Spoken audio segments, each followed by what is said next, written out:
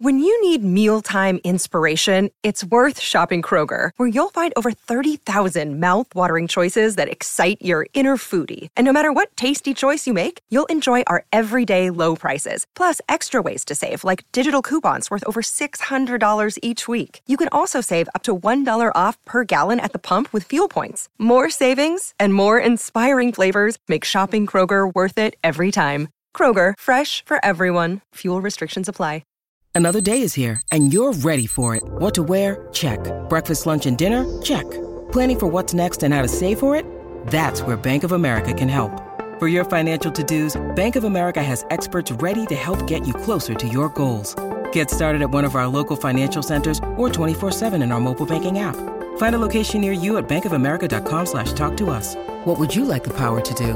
Mobile banking requires downloading the app and is only available for select devices. Message and data rates may apply. Bank of America N.A., member FDIC. Wonder-working power in the precious... Incredible as they seem, are not the results of mass hysteria.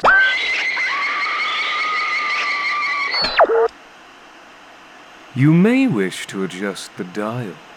You are currently tuned into the wrong station.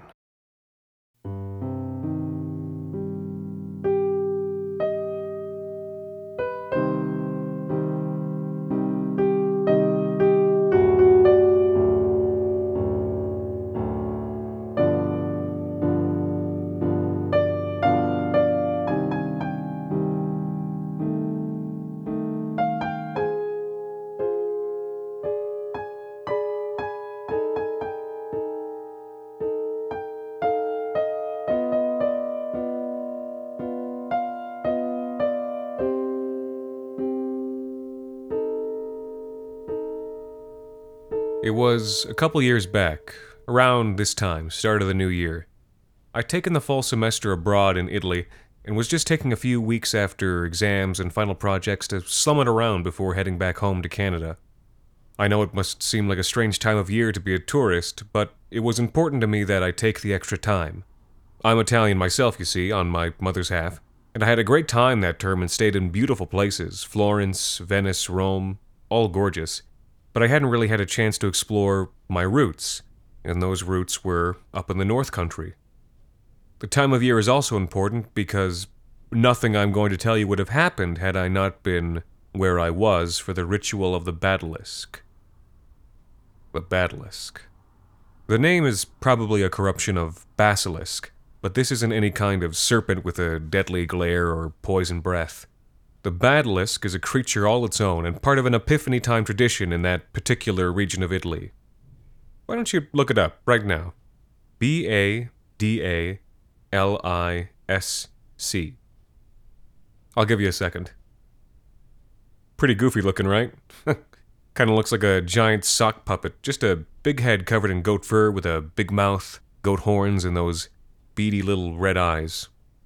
The Badalisc is a creature that visits towns during Epiphany, or rather is ritualistically captured by a set of stock characters. Once there, the Badalisc gives a comedic speech where it talks about the town gossip and reveals people's secrets. Then there's singing, dancing, eating, and at the end of it the creature wanders back into the woods. It's one of those European crypto-pagan traditions that's just inoffensive enough that it's stuck around in a predominantly Catholic country. Though I guess it never entered today's zeitgeist quite in the same way that Krampus did. The Badalisc. But we'll get back to that later. I wasn't traveling because of that. I was traveling to visit the town where my mom's family came from. I didn't know much about my family history back then, but that wasn't some willful ignorance. None of the family really did. My Nonna was only a little girl, only 2 or 3 when she'd come to Canada. Her sister, a baby, and her brother still in the womb. That was in the 30s, before the onset of the war. Anyway, that's to say that my Nonna didn't really have any memories of the old country, and her mother didn't talk about it. The family always figured that was because her husband had been killed. Mussolini, rise of fascism, all that. And that it just filled her with too much sadness to speak or even think about it. Even on my great-grandmother's deathbed, it had apparently been like pulling teeth to get her to even reveal the name of the town. No, I don't think I should. The name's not all that important anyway. But yes, that's where this all happened. In a small town, small enough that it's not on most maps, in the northern part of the Valcamonica Valley, in the province of Brescia. It was a few days after New Year's, and after a train ride and a long, expensive, and queasy cab ride, I arrived there late afternoon. As we pulled up into the town square, I saw him there waiting for me. Vincenzo, just as my nonna had described him. You see, this was my first time visiting the town, but not my nonna's. Since she'd learned about the place of her birth, she had made a point of visiting almost every summer. A couple of times my parents and aunts and uncles and cousins had gone with her, though I never had because I worked through the summer, trying my best to put a dent in my tuition. Vincenzo was a friend she had made on these visits. A good friend. In fact, in the years after my nonno's own passing, I got the impression that they'd become a bit more than that even. But there he was, lean and sharp-faced, head full of silver hair and with a refined mustache. I could see the appeal. It seemed that he knew who I was on the spot. I mean, it also wasn't the kind of town where taxis roll up 20 times a day. He strode forward with arms open wide, bringing me in and giving me a big hug and a peck on each cheek. Buon Natale e felice anno nuovo, he said, giving me a good shake. Grazie, signore, e anche voi, I said, trying especially harder than usual not to fuck up the pocketbook Italian I'd been stringing together for 4 months. He smiled at that and slapped me on the shoulder, then told me not to worry and that he likes practicing his English. I won't say I wasn't relieved that I wouldn't have to spend 50% of my brain power on translating for this whole trip. Well, after that, he started showing me around. Or at least what there was to show. That's not to say that there wasn't much to show. Just not a lot. Does that make sense? Like I said, it was a smaller town. Population probably only a few hundred, maybe closer to 1,000 if you included all the rural homes within a half-hour's drive. Vincenzo showed me the church and the school, the market and the town square, which weren't particularly busy given the weather. But even then, I could picture it in the summer. Beautiful blue sky, people hustling and bustling about. I could close my eyes and see it 100 years ago, hardly changed. Maybe with just even fewer people. But it was certainly beautiful in that moment as well. Blankets of thick snow having come in off the Alps, miles and miles of undisturbed white when you looked off past the outskirts of the town's center. You know, Vincenzo leaned over and told me, and I've told your nonna this as well, this is actually my favorite time of year here. I love the quiet, how do you say it? The tranquility. It reminds me that no matter what has happened here, this is a peaceful place. I tilted my head when he said that last part. I wasn't sure what his meaning was. What is it that happened here? I asked. He met my eyes, and then turned away. He had a look on his face as though he said something he hadn't meant to. Niente, nothing, he managed. Trouble with Turista the other year. I wondered to myself how many tourists they could possibly get in a place like this. But then he clapped his hands and a smile lit his face back up. Oh, yes, and if you stay for just a few more days, you'll be here for the Badalisc. Not knowing in that moment what the Badalisc was, I raised my eyebrows, and then he gave me an approximation of what I explained to you a minute ago. I didn't really get it, but it all sounded like some harmless fun. A bit of culture from the old country. We went back to Vincenzo's. I was staying in his guest room, and over dinner he told me about all the salacious gossip the Badalisc had revealed the year before.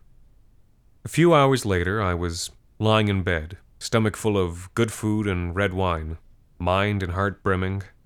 I was dreaming pleasant dreams, I think. And then, at that late hour, something woke me up. Nothing loud, like a crash or a bang, but a feeling. And then a noise. I woke up in that guest room, squinty-eyed, looking for my phone to see what time it was, and feeling somehow strange. As my eyes darted around that rustic room, I had the feeling, for the first time since I had set foot in that town, and for a reason that I could not determine, that I was not welcome, that this was not my home. And then I heard something, a mumble or maybe even a grumble. I turned my ears up, trying to focus on the sound. It was an almost human sound, but I could hear Vincenzo snoring from down the hall, so I knew it wasn't him. Realizing that it was coming from the direction of the window, I headed towards it. It was becoming more clear. I dashed those last few steps and opened the window up. And nothing. Nobody. Not there, not below, not even down the street. But I had heard something. I moved silently down the stairs and made my way to the front door. I knew I'd heard something. The streets were still and snowy. I was glad for it, nobody out to see me, and the snow muffled my steps. I didn't want anybody to see the strange sight of a Canadian boy out in his pajamas. But even though I was aware enough to think that, I pressed on. Something compelled me to follow, and I soon found myself nearly at the edge of town. Who was doing this? Some kids playing a prank? But now, in the direction that I thought the sound was coming from, there was nowhere left to go. The sound had stopped, and all I could see was the town behind me, the fields and the copse down the road, and, I had noticed last, a small stone marker. It was unremarkable, a rectangular block low to the ground. There were names on it, but nothing to say why those names were there. The only reason I noticed it was because of everything around me. It was the only thing in sight not covered in snow. Odd. All odd, I thought. But I was tired and started walking back to Vincenzo's. What had I even been hearing? It sounded like Centurione. I wasn't sure, but I was pretty sure. The next morning, I came downstairs and took a seat at the kitchen table, as Vincenzo was standing at the range preparing coffee in a scarred Bialetti and humming Verdi to himself. I started to question, almost thought better of it, and then asked anyway. Vincenzo, can I ask you something about the village? Certamente. What is that monument at the end of the West Road? He stopped humming. His shoulders tightened, and when he turned to look at me, his eyes were wide. Who told you about that? I lied and said I had seen it yesterday on a late-night stroll, though I guess that was barely a lie. He took the coffee off the heat, poured 2 cups, and put one in front of me, then leaned back into a chair and sighed. There is no use hiding it, I suppose, he said. There was once a man, a terrible monster of a man who was born in this town and was responsible for the greatest sadness it has ever known. The man, Vincenzo told me, had been a ranking officer in the volunteer militia for national security. You might know of them as the Black Shirts, an organization within Mussolini's fascist regime tasked with internal security and quashing any anti-fascist sentiment. In a small town like that one, this man was king, and he had been a cruel king. The Black Shirts in general had been brutal. Political rivals and insurrectionists would be beaten, or tied naked to trees, or forced to drink castor oil. But for the most part, murder was isolated to specific targets or to particular time frames of civil unrest. For him, though, there was never a dimmer switch on that kind of thing. What was his name? I asked, taking all this in. Vincenzo scoffed. We don't use that man's name anymore. Names are for human beings. No, that devil was only called the Centurione. When I heard him say that, I gulped my coffee without thinking, burning my throat. As you might have guessed, Centurione is modern Italian for centurion. The Black Shirts had used Roman Latin for all of their ranks and organizational terms, and Centurione was the equivalent of captain in the National Army. The memorial, Vincenzo finished explaining, was for his victims. I considered asking him if anyone he had known was on there, but pretty well knowing the answer already, I thought better of it. I visited it later that day. It was almost more solemn in the day than it was at night. Quite out of the way, not in the town center where you might expect such a thing, but off in a remote corner on the city's outskirts. A thin patina covered it, and the fact that it was less well kept than masonry in the town that was hundreds of years older spoke volumes. The list of names on the memorial was staggering. Nearly 200 people, mostly men. Now, my great-grandmother's behavior made some sense to me. She had changed her own name when fleeing from the country, but I was sure that her husband's name was etched somewhere on that marker. This clearly still wrought such sadness that the people there would rather forget about. Sadness and the shame that such a madman had been born and raised there. I didn't ask any more about it, as the details were plain enough. He'd murdered nearly a quarter of the population of this small town, which almost certainly affected most, if not every family in the town at the time. Considering the feeling that it caused in my gut, knowing that my own family was one of those affected, I didn't feel like asking much more about it myself. I tried to put it from my mind, and I spent the next few days in relative peace. Despite that bit of sad history, there was so much to love in that place, and despite that strange feeling of unbelonging I had felt the other night, the people welcomed me with open arms. And, of course, soon, there was the Badalisc to look forward to. After one more day of gazing at beautiful buildings and sipping espresso, it was the evening of the 5th. Epiphany. Like most evenings that week, it was cold, but not terribly cold, and there was a gentle and consistent snowfall. We were standing in the town square, Vincenzo and many of the other residents of the town, all huddled up close and smiling and waiting for the Badalisc. It did feel like a strange tradition to be sitting in on only as a visitor, one where the main point was to have a laugh about the town gossip. The whole concept of the event, by the way, if you don't know any Italians, being maybe one of the most Italian things I could imagine. But even though it felt like it should be strange, it wasn't. By now people knew who I was, who my family was, and they seemed genuinely happy that I was there, that I had come home, so to say, and was being part of the community. They smiled, they waved. Some other friends of my Nonna stopped to give me a hug. As we were all waiting there, one man saw me and called out, "Don't let the Badalisc scare you, Canada boy," which got a laugh out of the crowd and got me a few healthy slaps on the back. It was almost time now. About an hour earlier, a small group of the town's young men had gone off to make preparations. There was a small grove at the edge of town, right at the end of the West Main Road that led back to where we were.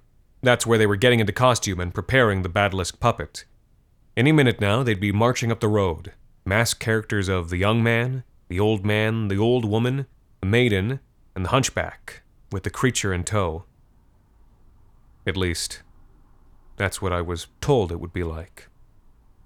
There was a rustle in the trees. The crowd noticed, and people began murmuring with excitement. Rustle, rustle, the groan of old trees, more rustling, more excited chatter, rustle, chatter. Then it stopped.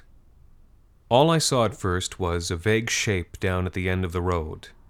A blob, a sphere.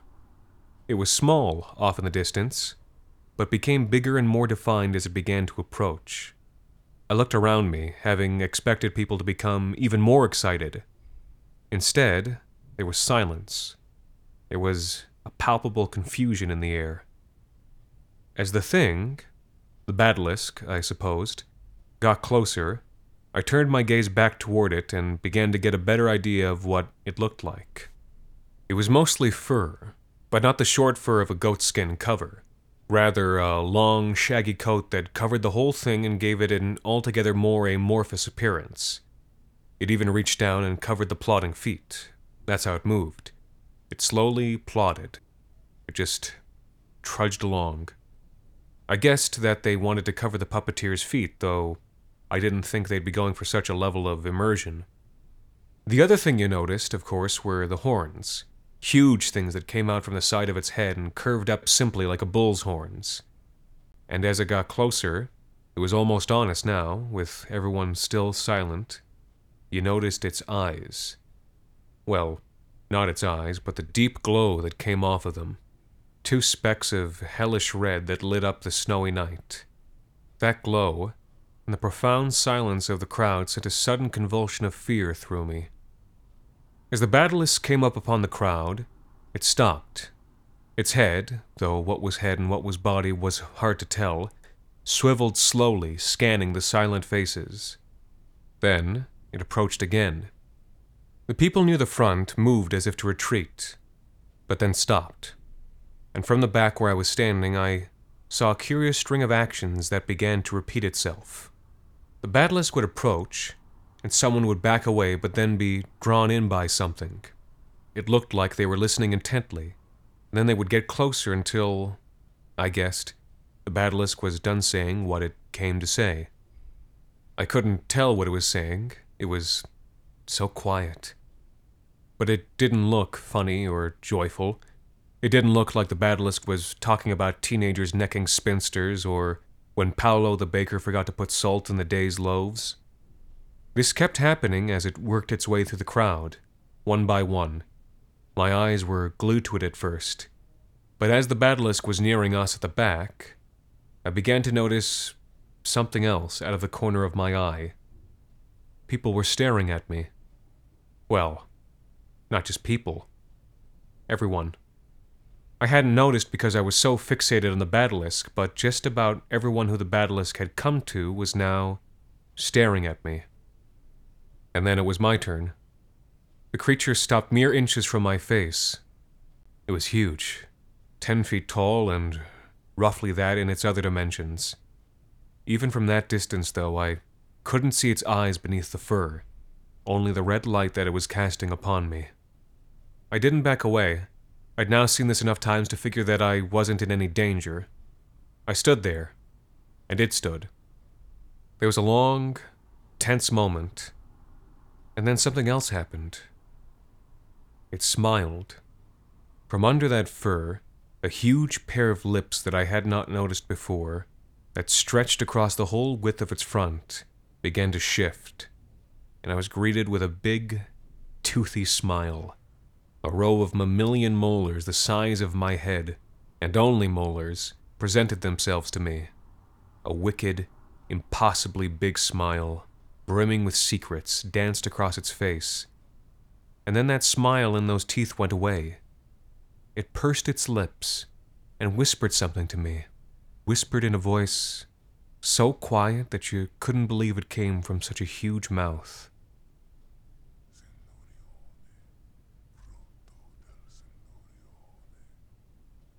I stood there, not knowing what to say. The people stood there, Vincenzo with them.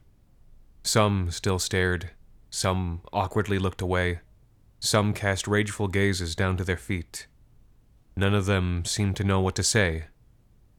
After the creature was gone and out of sight, the sound of trumpets and tambourines raised. From down the road, a group of young men in masks danced towards the town center, singing and drinking wine from the bottle and pulling along a big puppet of goat skin with little horns, little eyes, a big mouth, and a man's dress shoes poking out from its bottom. I looked back to the crowd, to Vincenzo. He looked at me, his face just sad. Just sad. "I think you need to go," he said. I left that very night. Vincenzo was kind enough to drive me back to the city of Brescia, though he hardly said anything on the snowy road. What I have pieced together from the last little tidbits he offered me was this.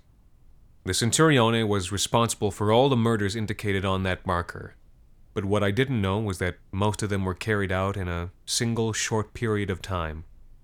When the man had settled into his new position, lording over the town, he had decided to take a young wife for himself. They were together for a few years, and she gave him 3 children, but it was an unhappy situation. She despised him, as did her brother. Her brother had been the schoolteacher in the town. At the time, the fascist regime was exerting its power on education in the country, and teachers were expected to indoctrinate children into a love for fascism and for Mussolini.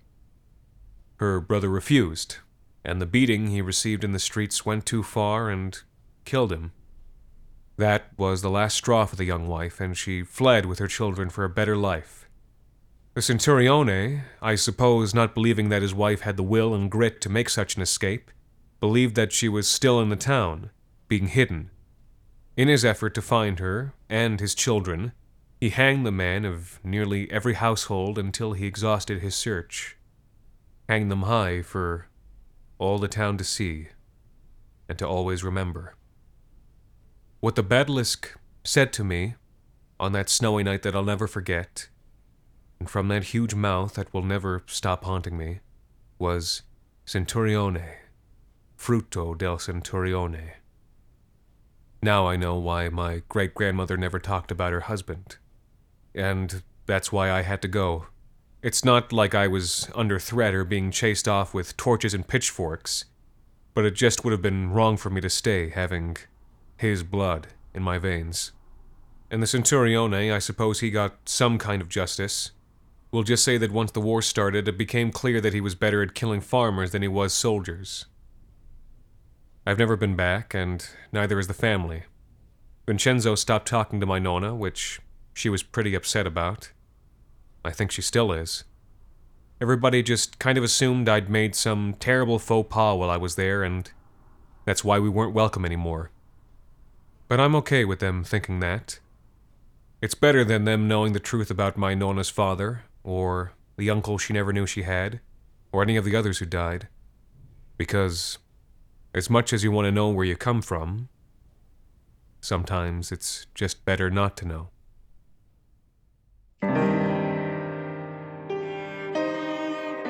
The Wrong Station is made possible by the generous support of our listeners on Patreon. Consider visiting today at patreon.com/thewrongstation. You can also support us by leaving a rating and review on iTunes, or wherever it is that you listen to The Wrong Station.